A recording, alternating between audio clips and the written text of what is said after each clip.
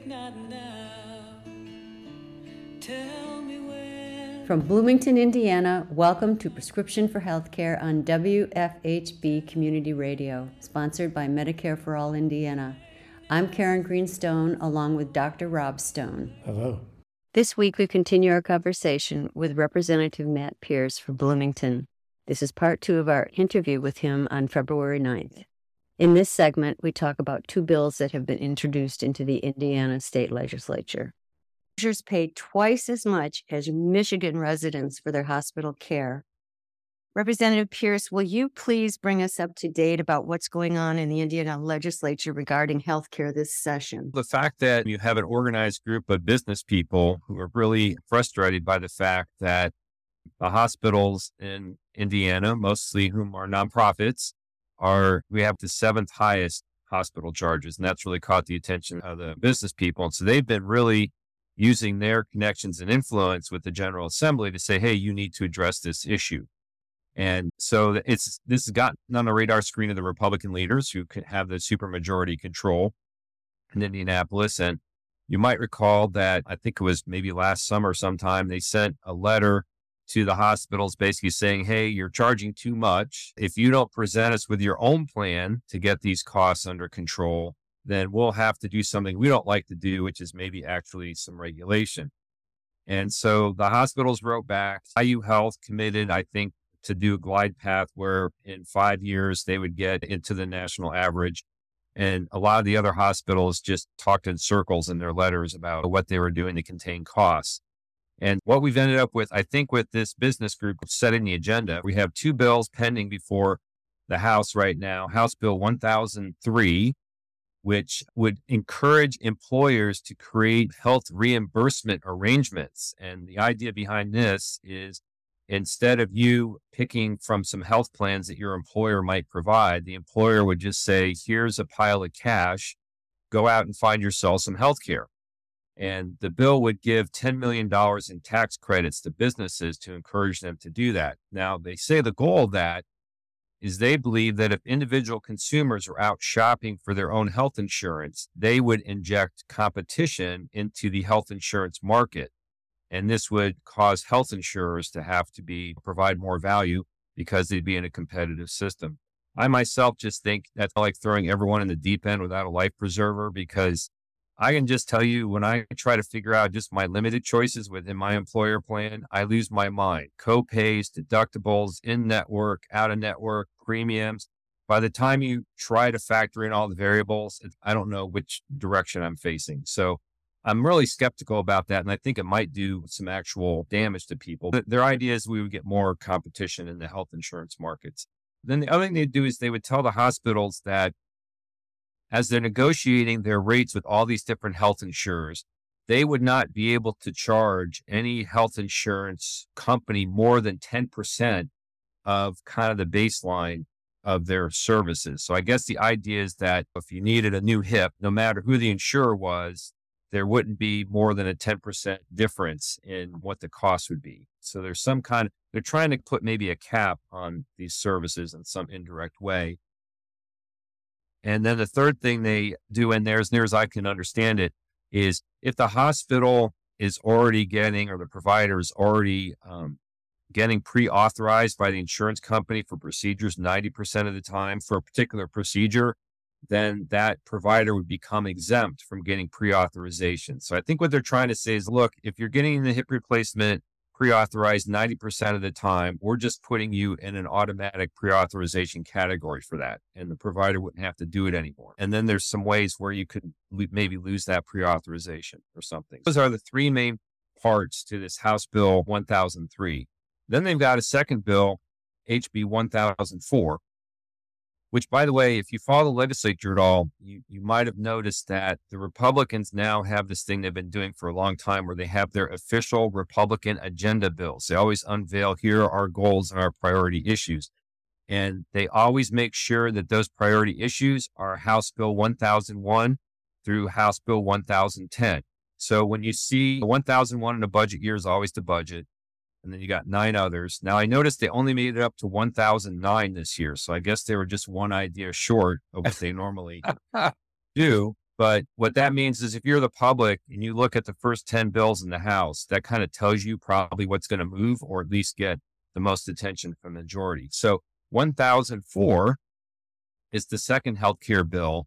And that would give a $10,000 tax credit to a provider who basically opens their own business. So they're trying to incentivize others going out on their own a little bit more, having smaller practices as opposed to being part of these big conglomerates that have formed. And they would offer up to $10 million in tax credits at $10,000 chunks for doctors who might go out on their own, basically.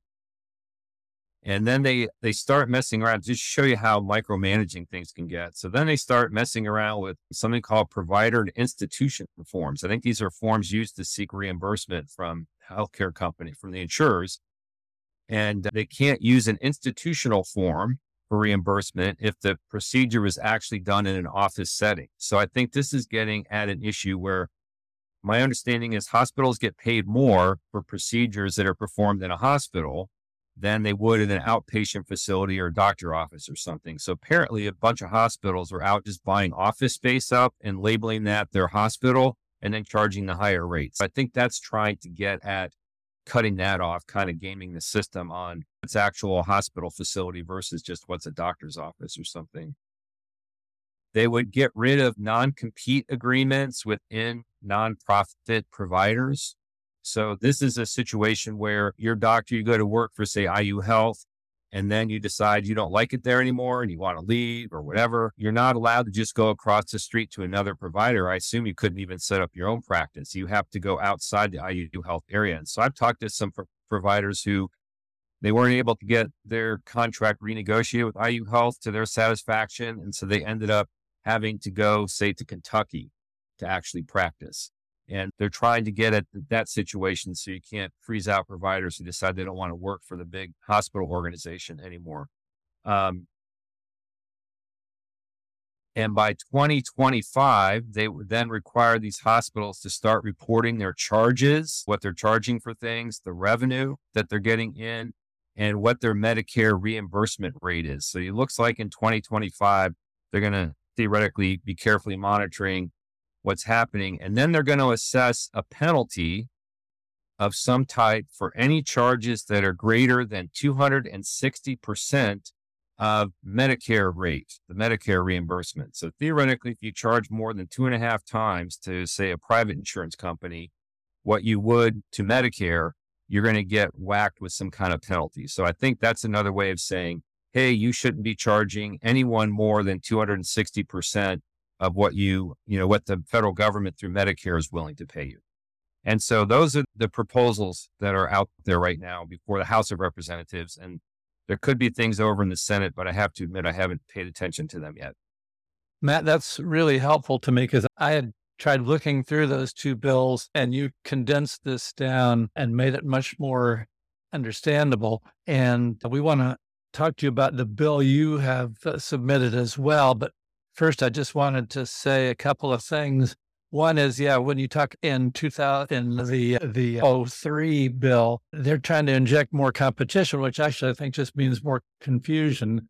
Our experience has been exactly the same, that when we've helped our kids in particular shop for their health insurance, it's already bewildering enough and it's just terrible. But then this idea that they're doing some pretty micromanaging things here, like trying to put caps on charges or come up with kind of standard charges or maximum charges or the 260% of Medicare charges. It's really interesting to me that the Republican legislators are talking about things that are quite regulatory intrusive, which I'm a believer that we're going to need more government involvement. But I think these things sound like a lot of kind of libertarian fantasies in some ways too. You can kind of, they're spinning their wheels a little bit because this is uncharted territory for them. And I think that they feel like, okay, we have to do something because we're getting a lot of pressure from our big corporate business people that they're tired of paying these higher prices. So we got to do something. And so I think they feel like they're kind of rifle targeting the actual problem. So to them, they would probably say, look, instead of doing some crazy socialist care for all thing, some government takeover of the health system. We're just trying to go in and very precisely target the bad behavior or the dysfunctional parts of the system. And we're going to apply some governmental power on that, but we're going to preserve the overall system that we have, this private system of healthcare. And so I think that's probably how they would defend themselves to this kind of allegation that, hey, aren't you being pretty regulatory for Republicans here? Representative Matt Pierce, thank you so much for sharing your wisdom and your years of dedication to all of us. Thank you. You're welcome. This is Karen Greenstone and Dr. Rob Stone for Prescription for Healthcare, sponsored by Medicare for All Indiana on WFHB Community Radio. To your good health, everyone. Stay safe, and thank you for listening. We may never see this moment or place and time again, if not now, if not now.